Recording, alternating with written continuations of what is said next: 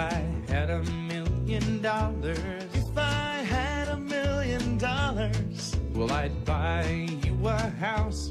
I would buy you a house. And if I had $1,000,000, If I had $1,000,000, buy you furniture for your house. maybe a nice Chesterfield or an ottoman.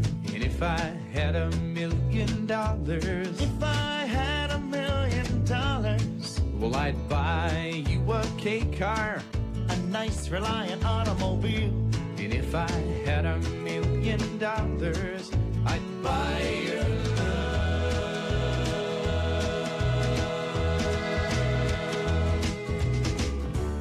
If I had $1,000,000, I'd build a tree fort in our yard. if I had $1,000,000, You could help, it wouldn't be that hard. if I had $1,000,000, Maybe we could put like a little tiny fridge in there somewhere. we could just go up there and hang out. Like open the fridge and stuff, and there'll always be foods laid out for us with little pre-wrapped sausages and things. They have pre-wrapped sausages, but they don't have pre-wrapped bacon. Well, can you blame them? Yeah. If I had $1,000,000, If I had $1,000,000, well, I'd buy you a fur coat. but not a real fur coat, that's cruel. And if I had $1,000,000, If I had $1,000,000, well, I'd buy you an exotic pet. yep, like a llama or an emu. And if I had $1,000,000, If I had $1,000,000, well, I'd buy you John Merrick's remains. ooh, all them crazy elephant bones. And if I had $1,000,000, I'd buy your love.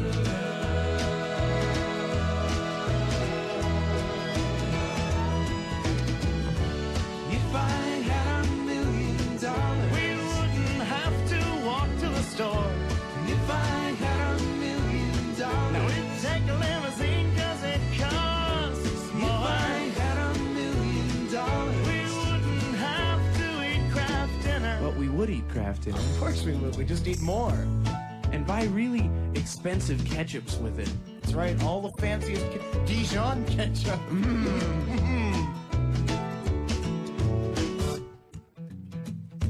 If I had $1,000,000, If I had $1,000,000, well, I'd buy you a green dress. but not a real green dress, that's cruel. And if I had $1,000,000, If I had $1,000,000, well, I'd buy you some art. a Picasso or a Garfunkel. If I had $1,000,000, If I had $1,000,000, well, I'd buy you a monkey.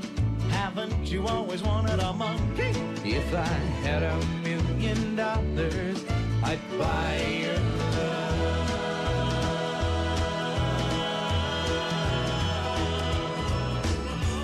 If I had $1,000,000, If I had $1,000,000, if I had $1,000,000, if I had $1,000,000, if I had $1,000,000, I'd be rich.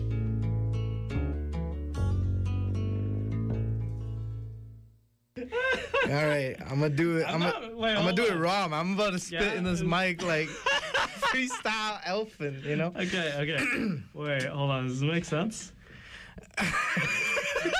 No, but who cares? All right, let's go. Finally, we. You're not even gonna last. All right. Victoria's pretty good, not bad festival, fountain, just back from France. Montreal. What the is the script? I couldn't even. What? Victoria's pretty good, not bad festival. Fountains just back from France. What are you even saying here? Oh, you're trying to say these are the things featured in this one. You should probably specify that, because even a fucking elf couldn't understand that. Okay. Think you can do better than an elf? At CITR, we want to have a variety of voices on the air. Want to write scripts, do some voice acting, broadcast your creativity? Volunteer with the CITR production department. No experience? We can also train you in everything required. Send an email to psas@citr.ca to learn more. And don't wait to get your voice on the air.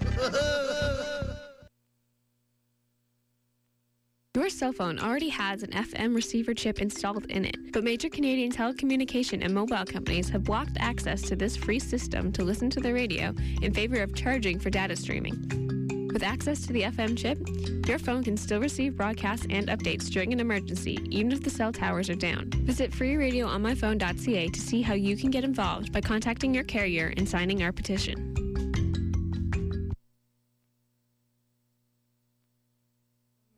World on CITR 101.9 FM with Dama and Dora. We are broadcasting live from unceded Musqueam and Coast Salish territory here on the UBC campus in Vancouver, BC. We just want to acknowledge that. The Real World is the UBC Film Society's radio show, and we try to connect with other clubs and campus organizations through film. Today, we're going to be talking about 80s films. No particular reason. We just thought it would be fun. Yeah, they're cool. Yeah, so we're going to be, focusing around two, genres, I guess. Fun, quote unquote, and serious, quote unquote. And these are categories created by myself and Dama. So we think they're fun and we think they're serious. So feel free to disagree. Yeah, that's fine. We also have two guests with us today. Would you like to introduce yourselves, guests? I am Michael. I'm Dominic. Cool. They're both volunteers at the Film Society and involved in productions, and it's really fun. And we're all glad they're here. Yeah, we're so excited. This is very invigorating. Can I talk a little bit about productions? Of course you can. What the department is? Okay. So although sadly I'm the chairperson this year. Ew. I know. I was the productions manager last year. And this is my baby program. And it's basically just about creating the opportunity for students not already involved in film production to just have access to that world. And so we teach people every step of the process of producing a film and then produce 2 short films, which is really cool. Which is all written and produced and done everything by the students that are going to the workshops. So it's really cool. It's all student content. And you get to learn things without actually committing your whole career to it. So that's fun. Boom. You're welcome, UBC. I know Michael is involved in that. Do you want to talk about a little bit about yourself / your production aspirations? I love film. I love film, and I wouldn't mind getting a career in that. And I have no history in it, so it was kind of cool when I heard about the Film Society that they actually do stuff in film. They actually have workshops. That was really cool because I like to write. And so at UBC, I've done a lot of creative writing programs. Or screenwriting, and so I thought, okay, that'd be kind of a cool way to learn more about it. And then not only that, they brought up that we can possibly make what you write, so that was kind of cool.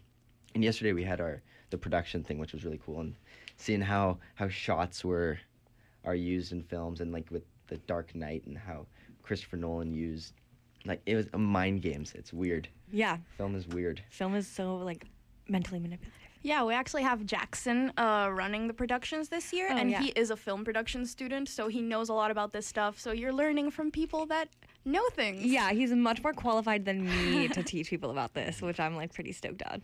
So yeah, just productions is happening. It's a lot of fun. So many people are coming, which I know. is so exciting. It's ludicrous. Yesterday I had to go get more chairs, which was... That was overwhelming. Yeah.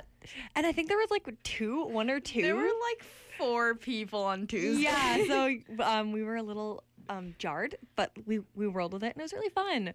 And yeah, so that's productions. That's a thing that we do.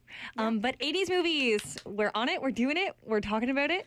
Are we doing fun or serious first? I would love to do fun first. Okay, I'm down. Those genres, are those are those official genres that the Academy recognizes Of course, fun the and Academy serious? of the Real World. Yeah, that's the only Academy that matters, Dom. Yeah. Did you not know? It's not real genres. We just decided that we were looking through 80s movies and we're we want to do 80s movies, but there's a lot of things within 80s. Shockingly, I kind of was just Googling 60s, 70s, 80s, trying to get an idea of what kind of stuff we could do on the show. And there were so many movies in the 80s that, like, I hadn't thought of as 80s movies, but, like, were 80s movies. Yeah. Yeah, a lot. But I watched Dirty Dancing. Oh, my God. Which is one of my favorite movies for sure, which, like, feels kind of like a cliche. It's, like, kind of problematic, I realize. Give us a little summary for those that have not watched it, including myself. I haven't watched Dirty Dancing. Dama, you gotta watch it. It's so good. It's Convince so me. fun. Convince me to watch it. So essentially, it's about this. It's like kind of like a weird, unless you like understand like what the like even like the space that they're entering is. So it's set in this country club, which it's set in 1963, just before Kennedy was shot, and in that time period, these country clubs were kind of a haven for wealthy Jewish communities to go to over the summer or like go on vacation, which is like cool. But so it's like a very classed, and the people who visit there, their sons usually are like waiters, and then like they save up money to do rich people stuff, and are kind of instructed by the owner to like schmooze with the ladies and show them a good time, even the dogs. That's a quote. And then there's the entertainment staff, or kind of like the more like, I don't know, I don't want to say like cleaning and like dancing and like just like set up people. What I'm getting from this is that it's basically High School Musical 2. It totally is. That's all I'm saying. Yeah. Okay, I would argue that the High School Musical franchise is like based on classic musicals. So 1 is Grease, and 2 is Dirty Dancing. Okay, sorry, you can keep going. I was seeing so many similarities in my brain. I had to express it. I'm glad. Anytime HSM2 comes up. But so in this movie, this wealthy family goes to this country club, and the youngest daughter, who is a like kind of naive and like doesn't really understand like she's like very aware of like global issues, but not very aware of like her like the weird issues like in her life, like and like real life contemporary, like her attraction to Patrick Swayze's hot pants. Yes, exactly. And she like dances, and it's dirty, and like this woman in the service kind of like class is pregnant, and abortions were illegal, so she like gets an abortion, and everyone thinks that it's scandalous. I know, everyone thinks that it's Patrick's, and baby Jennifer Grey's character in the film, the main character, she like her dad helps them out. He's a doctor, and she like does this dance for them, and it's like a beautiful love story about like overcoming like class and emotional and like personal barriers that like you didn't even know you had. And I cry every time I watch this movie. It's so good. I love the passion. Thank you. I really am like very passionate about it. I think it's like one of the best movies I've ever seen. It's been a while since I've seen it. I've never thought that like deeply and intensely about like about the plot. I always thought it was just about Patrick Swayze rotating his hips. That's just a bonus to like just hypnotizing. Yeah, like a very layered story. And I freaking love this movie. What did you watch, Dama? Okay, I watched Bill and Ted's Excellent Adventure. Nice. Another classic. Oh, so good. Okay, so for those of you who have not watched it, I actually, before talking about the actual movie, I wanted to talk about why I watched it for the first time, like a few years ago. So my English teacher was talking about the 80s for no particular reason. He was like, guys, like 80s movies are excellent. And then no one was laughing at whatever reference he was making. And then we're like, okay, wait, have you not watched Bill and Ted's Excellent Adventures? Like, no? And then he just showed us the video clip, and he just like showed us so many things, and he's like, oh, it's so good, it's great. And I just went home that night and just watched it the same night. And it was just a life-changing experience. So basically, Bill and Ted are these two teenagers that are flunking their history class. And the only way to salvage their grade and not flunk is to get an A+ on their history report that they have to do, which is due like the next day. So like, how are you gonna do this since you kind of like suck at history, obviously? And the way they do it is, like, this time machine just appears out of the sky. And this guy called Rufus, which, like, I'm pretty sure is George Carlin. Like, I'm pretty sure it's him. We can find out. Stay tuned. Okay. The internet. While I talk about this, Dora will Google it. But Rufus, who's this, like, sci-fi Matrix-looking dude, comes out of this time machine, which is a phone booth, by the way. And he's like... Did you say Matrix just because Keanu Reeves is in it? I think partly, but also he's wearing the trench coat and the funky glasses. Like, it's a Matrix-looking dude. Matrix is really just the sequel to Bill and Ted's. Exactly. Thank you, Dom. The third sequel. You never knew, but that's what it was. So he comes out and he's like, I'm going to help you pass your history test oral presentation thing. By the way, we just found out. It is George Carlin. I knew it. Right. I'm so good at recognizing George Carlin in movies. It's a talent for sure. Thank you. You're welcome. Okay, so they just go back in time and go to the actual historical periods of the places that they're supposed to do this this history report on. Oh, and by the way, they, like, have a band, and they're just, like, strangely eloquent for, like, 80s teenagers, but eloquent in a really, like, bro way. They're just always saying eloquent, not eloquent, excellent. That word. They're always saying, like, excellent and bodacious. Imagine how much different of a movie it would have been if they just kept saying eloquent. It would have been awesome. Been transformed. But yeah, they have this band, and they're, like, always going on random, like, air guitar solos, and it's just, like, shenanigans ensue, and What's it's the band's great. name? I can't remember. It's, like, Steel something. Bill and Ted's band. I can't remember. Ted. It's band. okay. I don't think it really matters. It's this cool, like, metal rock. But what happens in the band. movie, though? They just go around, like, the time. Sounds like they're just doing drugs. I mean, was maybe these. maybe it's a metaphor. Maybe it's a metaphor for them just doing drugs. Who freaking knows? By the way, they're called Wild Stallions. There, yes. All with a Y. Like, wild with a Y, Stallions with a Y. Stallion. Oh, God, it's so great. Yeah, they, like, go back in time. They, like, kidnap Napoleon. Then they kidnap Socrates. Then they, like, fall in love with princesses in medieval times. It's fantastic. It's excellent. So, yeah, I just think it's such a fun movie. Like, the fact... Okay, so I had seen The Matrix before I had seen Bill and Ted's Excellent Adventure. So I had this image of Keanu Reeves in my head. And that was completely broken. Yeah, it turns out he actually can kind of act. Yeah, who knew? Who knew watching The Matrix? Yeah, so Keanu Reeves is Ted, and I don't know what else to say about it. He's just so funny. It's a freaking classic. Everyone should watch it. Yeah. It's like, I think of it as a stoner movie, Oh, yeah. but I don't think that do they ever smoke weed in it? No, they don't. Yeah. They don't drink. It's kind of like associated with that, but now that I think about it, I don't think they ever Yeah. actually do. There's no presence of drugs at any point in that movie. But it's like a stoner movie for sure. Like, everything Yeah. that happens, like, it just sounds like they're on drugs. You can associate drugs with it. Yeah, so maybe they're on drugs, maybe they're not. It's definitely something that people think that they're on drugs. And that's all that matters.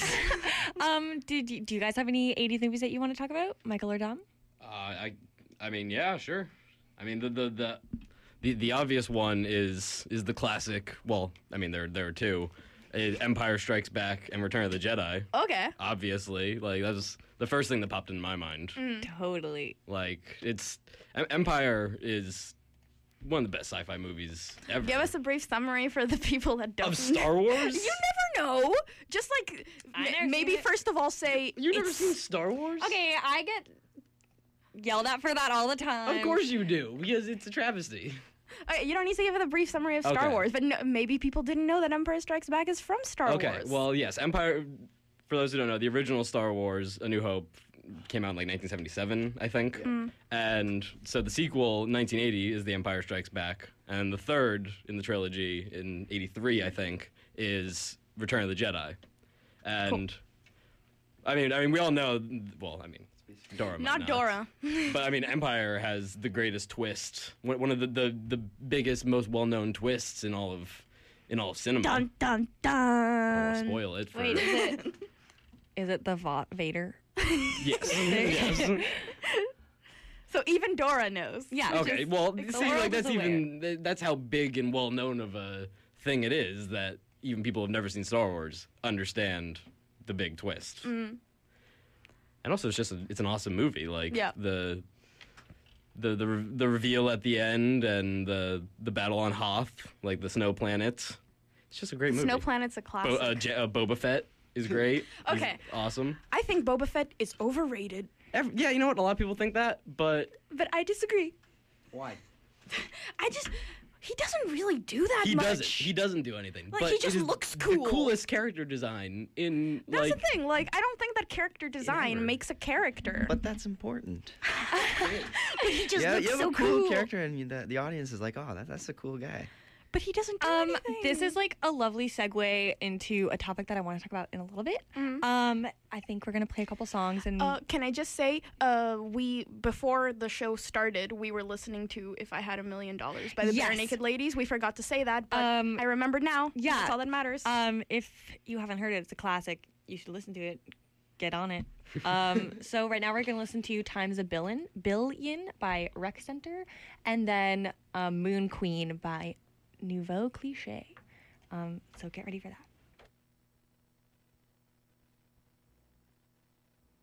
We had a good run, we stayed up late, but now the night's done. Never mind, at least we had fun. But I don't see the point now anymore. And I kissed you a billion times, I turned my lips blue. I didn't feel the way I want to. I don't get a thrill now anymore.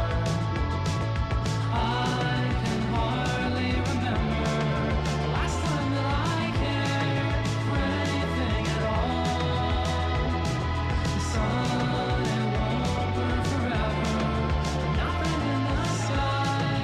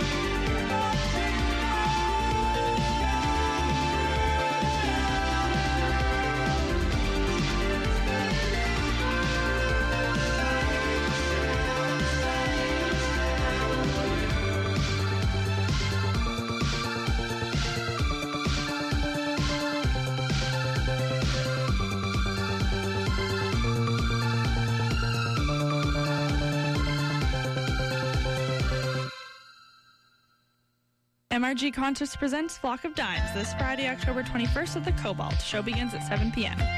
Touring in support of the new album, If You See Me, Say Yes, on Prestige Records, Jen Wassner of Y Oak explores the atmospheric side of pop with Flock of Dimes.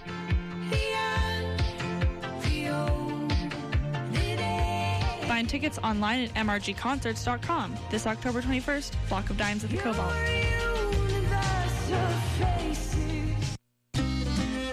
The East Van Go-Go's are pleased to announce a benefit concert and brunch Sunday, November 6th at the Trout Lake Community Center. Proceeds benefit the Grandmothers to Grandmothers project of the Stephen Lewis Foundation, supporting African grandmothers who are raising children orphaned by AIDS. The event combines delicious home cooking and soul-stirring live performances from Illiterati. Seating is limited, so reserve a ticket now by emailing eastvangogos@gmail.com.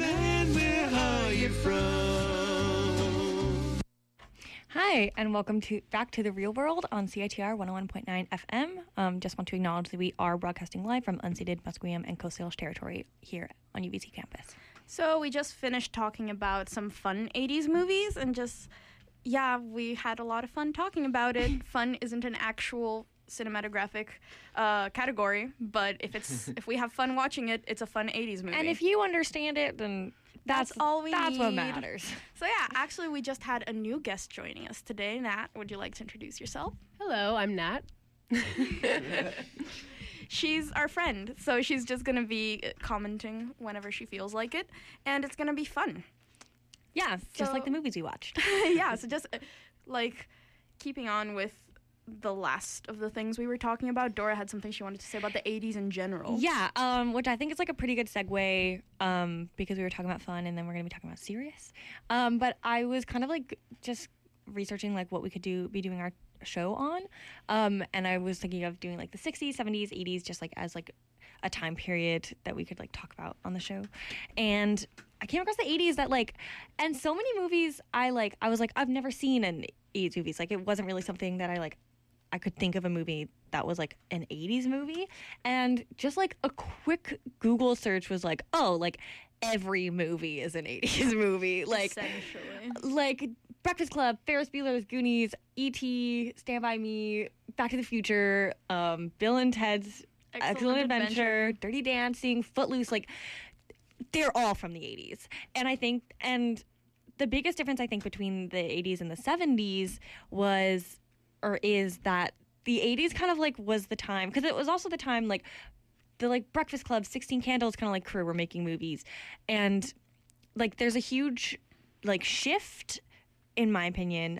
Y'all are welcome to like disagree, yeah. But like a pretty big shift from kind of like film as like a very high kind of art space.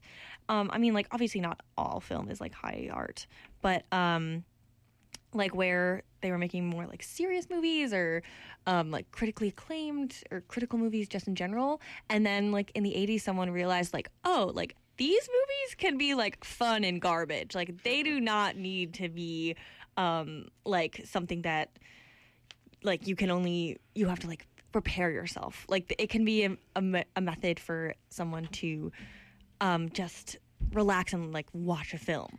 I feel like you can see that so much in Bill and Ted's Excellent Adventure, just because like it seems to be making fun of the whole time period. Everything is so over the top, just the way the two guys talk, the way they dress. Like when you go into the future and you see this like panel of people that are talking about Bill and Ted, like they all just look so outlandish. So I think like I definitely see that whole like ooh, letting loose and showing all this like fun stuff rather than all the serious stuff. Like I just did a quick Google search for 70s movies, and the first ones that pop up are all like serious things, like Clockwork Orange, One Flew Over the Cuckoo's Nest, Intense. like Annie Hall. These are all like serious, quote unquote serious. Like they're not super serious, but they're not Bill and Ted's Excellent Adventure. And they're not Ferris Bueller's Day Off. Like Ferris Bueller's Day Off was such a huge movie, and like it was so fun. I very much agree. I was going to bring that film up. Cool. Do you want to talk about it a little bit? Talk a little bit about it. Well, I mean, I always, as a kid, dreamed of doing exactly what he did. But obviously, my parents got in the way of that, and I was clearly not as witty and smart as he is. I doubt it. And I don't have a friend with a Ferrari and a nice house and live in Chicago. Terrible. So many obstacles. Canada. Canada's just not great to be Ferris Bueller, I guess. Yeah. But yeah, definitely, like, I feel like Ferris Bueller's Day Off is, like, this kind of, like, it's not a revolutionary movie, but it's one of the first movies that I can think of that are, like, meta. I've never seen someone breaking the fourth wall in an older movie before, or at least up until I watched Ferris Bueller's Day Off. Maybe it happened before and I just haven't watched the ones from before. But the whole, like, talking directly to the audience, I think, is pretty cool, especially because I guess the target audience would be younger people, like the ones that want to do the same thing that he did. Yeah, and I think that is, like, pretty relevant or like prevalent in the 80s, that young people were all of a sudden people you could market to, and like all of a sudden like they are people who will pay money to see these films. Well, yeah, what I'm noticing, like when I first started looking through like these lists, was like the 80s was a time when a lot of big franchises that we know like are huge now started, like Indiana Jones, Back to the Future, Terminator, Gremlins, like all those stuff went on to have God knows how many sequels. Like Terminator's still going on, and Star Wars and Indiana Jones and stuff. Never ends. Never. Die Hard is another one. Yeah. So many sequels, so many franchises. So yeah, like, it's interesting to see this, like, connection that we can observe just by looking through a list of movies. Like, yeah, it's interesting. It's cool. And I think it was a good point to make. Like, thank you. But I think it's a good segue because, like, there were serious movies. Like, I'm using the term serious, like, pretty loosely, just because all art is serious. But, like, more, like, critically acclaimed films. Like, a lot of really good ones came out. Like, Blade Runner freaking came out. I don't like Blade Runner. How? It's boring.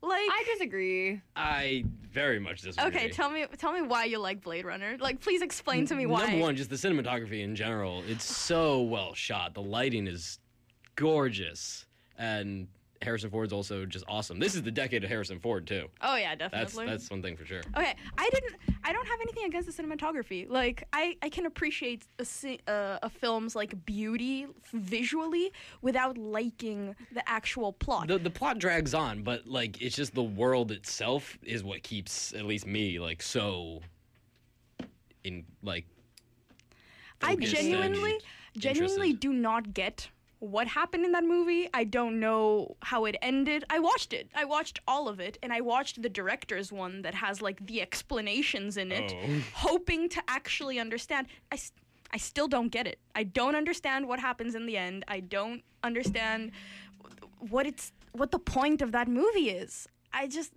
It's boring. I found it hard to boring sit is through. Such a bad descriptive word. Like, I disagree. What I think is, like, pretty cool about Blade Runner, and which I think is, like, can be generalized to 80s movies in general, is that, like, I don't know, like, I enjoyed it just because it was, like, very serious, but it was also, like, kind of kooky. Like, it was, like, a very, like, like, kooky is maybe too, like, light of a word, but it was, like, very strange.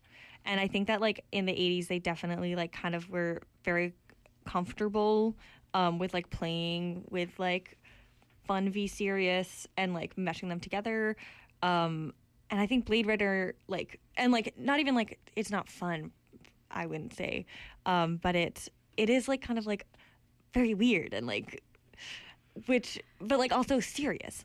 I tried really hard to like this movie. I really I do this a lot. I really try to get myself to like movies sometimes, but I just couldn't get behind Blade Runner. Like, I understand why people like it. The whole thing, like, oh, it's a serious movie. I felt like it was trying so hard to be this serious, but also sci-fi and, like, yeah, weird. But a lot of 80s movies kind of feel like that. A lot of 80s movies feel very silly despite, like, how much they try to be serious. Like, it's just, like, you can tell how much they're trying, and, like, it just doesn't across the way. I think that's the main thing that I really didn't like. I felt like they were just trying so hard to make this a classic, and then it's like, oh, I guess it is now. I don't know. What serious movie did did you watch? I watched Full Metal Jacket by Stanley Kubrick. Wonderful. I really liked this movie. I do have like a few comments about it though. Like, I feel like the movie can really be split into two very distinct parts. There's Full Metal Jacket is about like Vietnam essentially, and the first half focuses on training the Marines that are going to be going to Vietnam, and the rest of it focuses on the actual war, specifically following one like combat correspondent who's basically just a journalist called Joker, or they call him Joker. So the whole first half is just like this drill sergeant beating on these poor young men like, you're garbage, I hate you. And there's one specific soldier guy that gets beat on a lot because he's kind of fat and he's like lazy and he isn't super into it, so he just like gets bullied by this drill sergeant consistently, and every time he does something wrong everyone else gets punished, so everyone else hates him too. And I'm not gonna spoil what happens because it's like, whoa, amazing what like goes from one part to the other, but this like guy is deeply troubled. But it turns out he's really good with a rifle. So it's like, ooh, what's going to happen with this guy? And then eventually we just start focusing in on the actual war. And we just like follow Joker. At first we just see like a lot of what was actually happening in Vietnam. You get to see like the soldiers that were only there because they're killing machines and they love killing people. But then there's some that are like, I don't know what I'm doing here. Like, I just ended up here. And I don't know, I thought it was really interesting. I think the training part was like super interesting, and Dom was talking to me earlier about how that's his favorite part. But what is strange to me about that is that it feels like the training is supposed to be setting up for the rest of the movie. But it's like 40 minutes of exposition. It's just so long building up to like the rest of it, which is... That's kind of the point, though. Yeah. It's supposed to be really tense and like make you kind of uncomfortable. That's what Kubrick was really good at. Was really just building the sense of dread in you. That's why The Shining is like such a successful horror movie, is because just the sense of dread that Kubrick can make you feel, and just like the way he just draws things out for way too long. Okay, that actually makes a lot of sense to me, because I was just like, when is this going to end? The whole time. So that makes a lot of sense. Also, I think, because when I'm taking an American history class, we talked about Vietnam, think about, like, in training, like, what the point of training is to get the soldiers, like, on the page of, like, fighting the war. And so I think what the whole point of that was, you have like this long part where it's like they're brainwashed and they're killing machines and all that stuff, and then you go into Vietnam and then it's just kind of a mess, and like things are completely different from like it all of a sudden just goes off, and that kind of just shows exactly like what the Vietnam War was. Yeah, I think that like a big part of it was like a commentary on the his ideas on and his opinions on the Vietnam War, and like and society at that time's opinion on it too. Yeah, and like the first part, like it is like a pretty like it's like, I mean, it's tense and like very intense, but it's kind of like sheltered within this, like, this is the training portion, and like it's gross and mean and whatever, but like when you get in it, like you don't even know, like you have no idea what's gonna happen. I love it because that really comes across in a lot of the cinematography and like lighting and stuff. Like the first half of the movie during the training, it's all shot like, a lot of the shots are very symmetrical, very lined up. Like, you know, there's a lot of shots. It's almost all contained in like just this one single room, or like maybe one or two other rooms, but it's all contained within like this completely white, drawl, like just kind of boring bedroom. And like the shots are very symmetrical, everyone's in a straight line, and it builds on that like kind of tense feeling. But then in the second half, like we're talking about, you know, suddenly the colors get a lot brighter, and there's almost no organization or order to any of the shots. It's just chaos. Yeah, I think that's exactly something I actually noticed. Like, after going to Jackson's production workshop, I started looking at how things are framed. And then I was, like, noticing the character in focus in the first half is always exactly in the middle of the screen. And you always have, like Dom said, just complete symmetry throughout the frame. and that does break down in the second half. So I think that's like a really clever use of framing and cinematography to kind of show the different stages. Like, sure, you're trying to make this war be super like strict and like very clean. This is what's going to happen. But once you get there, the actual things you're doing are so complicated. It's the complete opposite. Yeah. So I thought that was super interesting for you to bring up. You also brought up The Shining. Do you want to talk a little bit about that? Sure. I mean, if we're going to be on Kubrick and serious movies. Do it. Dora just shot up, like... Stanley Kubrick did The Shining? Yeah. You know that? Dora! Yeah, that's nuts. Favorite movie of all time? Yeah. Okay, Nat, talk about it. I'm going to let her talk about this. Oh my God. Well, I do love the slow build up, like, and the length of the movie is one of my favorite parts about it, just because, I don't know, you really don't expect the outcome. I read the book, but like after I watched the movie. Shelley Duvall, amazing. I love Jack Nicholson. He's my favorite. Jack Nicholson is great. He's my Like, Jack favorite. Nicholson One is of one my of the greatest favorite actors of all time. Yeah. Also, Kubrick plays a lot with like eliminating things from the shots, like from the beginning of the movie to the middle of the movie to the end. There's like little subtle like symbolic changes. I can't really get into the details of those because there's like all these fan theories and like theories just about the symbols of the movie, but yeah. Yeah. Why do you like it so much? Like, what about it makes you be like, this is fantastic? Well, I love the music. If I'm just getting technical about it, I love the music, and it's not a typical like gory horror movie. It's like psychological. We're getting into Jack's head, and just watching him go insane is one of my favorite parts, or the best part about the movie. And freaky. Jack Nicholson just does it so well. There's one thing Jack Nicholson does the best. It's playing crazy. Yeah. Oh, yeah. Slow crazy. One thing I really loved about the movie, like I'm not a fan of The Shining. I don't dislike it. I'm just like, of the Kubrick movies, I like other ones better. But one thing I love about The Shining is all the shots with the tricycle, like down the hallway. Mm-hmm. I feel like that's such an iconic. That's a quintessential kind of like Kubrick kind of framing. That's exactly what we're talking about with Full Metal Jacket, and like it completely that really shows it. And he does the same in 2001 a lot, which is decades back. So I'm not gonna. But yeah, I love that shot, even though I'm like not a super fan of the movie. That's like one thing that has stuck with me whenever I think of Kubrick movies, just like perfect symmetry, even with like super moving shots and like just the actual sound of the tricycle going to. And those two girls. What is it called? Like when it's zooming out of the like panning out. There's so many shots of like something really intense happening, and then the camera is like contextualizing it. Yeah, I guess so. Cool. So that's a really cool thing too. Sorry, you were saying something? I was just saying the image that stuck in my head is actually on my computer is those two girls. The two little girls. Come play with us. Scary. They're supposed to be twins, right? That single image has ruined my life. I'm a twin, and everyone is like, oh, like, are you guys like the Shining girls? Oh, and I'm like, no, we are not. Well, I mean, that just goes to prove like how iconic and like iconic of a movie The Shining is. Like, that is just one of the almost like probably 10 like images that almost everyone knows and everyone can associate with The Shining, and they've been parodied and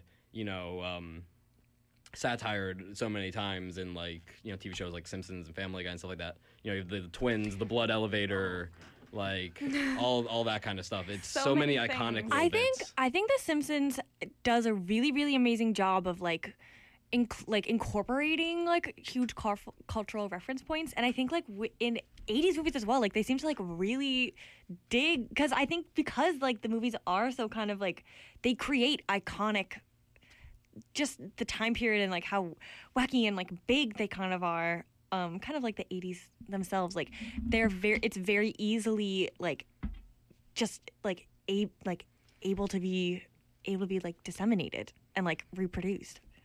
On the thought of The Shining, Family Guy does a really good Shining. Really? Yeah. And like Stewie's like riding his tricycle doing like thing, and then the two girls are like saying, "Come play with us, Stewie." And then he's like, "Yes, yes." And then he like blows him up with a bazooka. That's pretty funny. Great impression. Yes. Yeah, that's actually sounds really great. good. I'm impressed. But yeah, Go home and so work on it 80s some more. movies just have a lot of iconic stuff that ends up going into so much of our pop culture, which is really, really cool. So yeah, did we want to put a few songs on before we talk about the beer garden? No. Beer garden first. Okay, sure. So, although it's not an 80s movies, I really quickly tried to try to make it relevant. But tonight, we have our Jumanji Beer Garden. It's in the atrium just outside of the station. It actually is happening immediately after CITR's listening party, which is high school themed. So if you want to see embarrassing high school pics of myself and other people on the student exec, then come on down. It'll be really fun. We listen to music.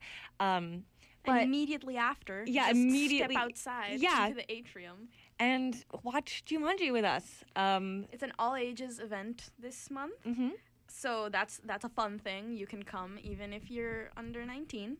So that's gonna be really cool. We're super excited about this because even though we don't have the norm, we're like making it work. Yeah. And like we've never done something in the atrium. We've never tried and make this. We've never done any event outside of our theater, so we are very it's a test run, but also like a nice fun getting your foot into the door / water that is Film Society. So it's gonna be revolutionary. Yeah, totally. Jumanji came out in 1995, by the way, if anyone wants to know. Good to know. Do we want to talk But about it has the Jumanji? quality of most 80s films. Yeah, it's like pretty 80s-esque, I would say. It's a fantastic film. Jumanji, the reason we chose to do it as our October beer garden is that it's not a horror movie, but when you think about it, it has some very disturbing things in it. Those CGI monkeys are terrifying. Right? Like, particularly the, first scene of that film terrifies me. I just remember watching it as a kid and being like, I don't want to keep watching this movie. I'm really scared. Like, I don't want to be sucked into this game, which is ironic because I later bought the Jumanji board game, which doesn't suck you into the forest, unfortunately. Right? False advertising. Yeah, I thought that I'd get a pet elephant, but no, you don't get anything out of it. You know they're doing a remake? Yeah. No. Come on, 2017. With The Rock, I think. I'm pretty sure The Rock is Get out! And I think I love Dwayne The Rock Johnson. I might be thinking of something else, but I'm pretty sure it's Jumanji. Every movie he's ever been in ever has been a freaking golden. So good. I love it. I hate Dwayne The Rock Johnson. No. He makes fun freaking movies, dude. He's a garbage actor. But so funny to watch, move on screen. Jack Black, Kevin Hart, Karen Gillan. Kevin Hart, Nick Jonas. So weeping. Very topical. 4 teens in detention who get sucked into the game. Oh my god. Where they take on new avatar forms to locate a jewel. I'm so That sounds upset. terrible. No, it sounds so good. Boo. Are you kidding me? That's really awesome. Ah, boo. Okay, yeah, so that's a fun fact that I didn't know about Jumanji either. Coming out in 2017, it's gonna be great. Everyone should see it. Don't. Let's hope. And the beer garden, yeah, it's happening today. Listening parties today. We also have more productions workshops coming up. Post-production is next week, where we're gonna be working on editing and stuff. So it's gonna be really fun. There's generally very exciting things happening with Film Sock. Yeah. So we're gonna do our sign out. Yeah. So thanks for tuning in. Shout out to Matthew Broderick. Woo! After us is Dave Radio with Radio Dave, and noon hour guide to what's happening in music and theater in Vancouver. We're going to be playing To Leave You Behind by Plazas, and then Holograffiti by Blank Banshee. So yeah, thank you so much. See ya. And thanks everyone for joining us today as well. That was really fun. Thanks for having me. Yeah, thanks. You're welcome. Thank you. Okay, thanks.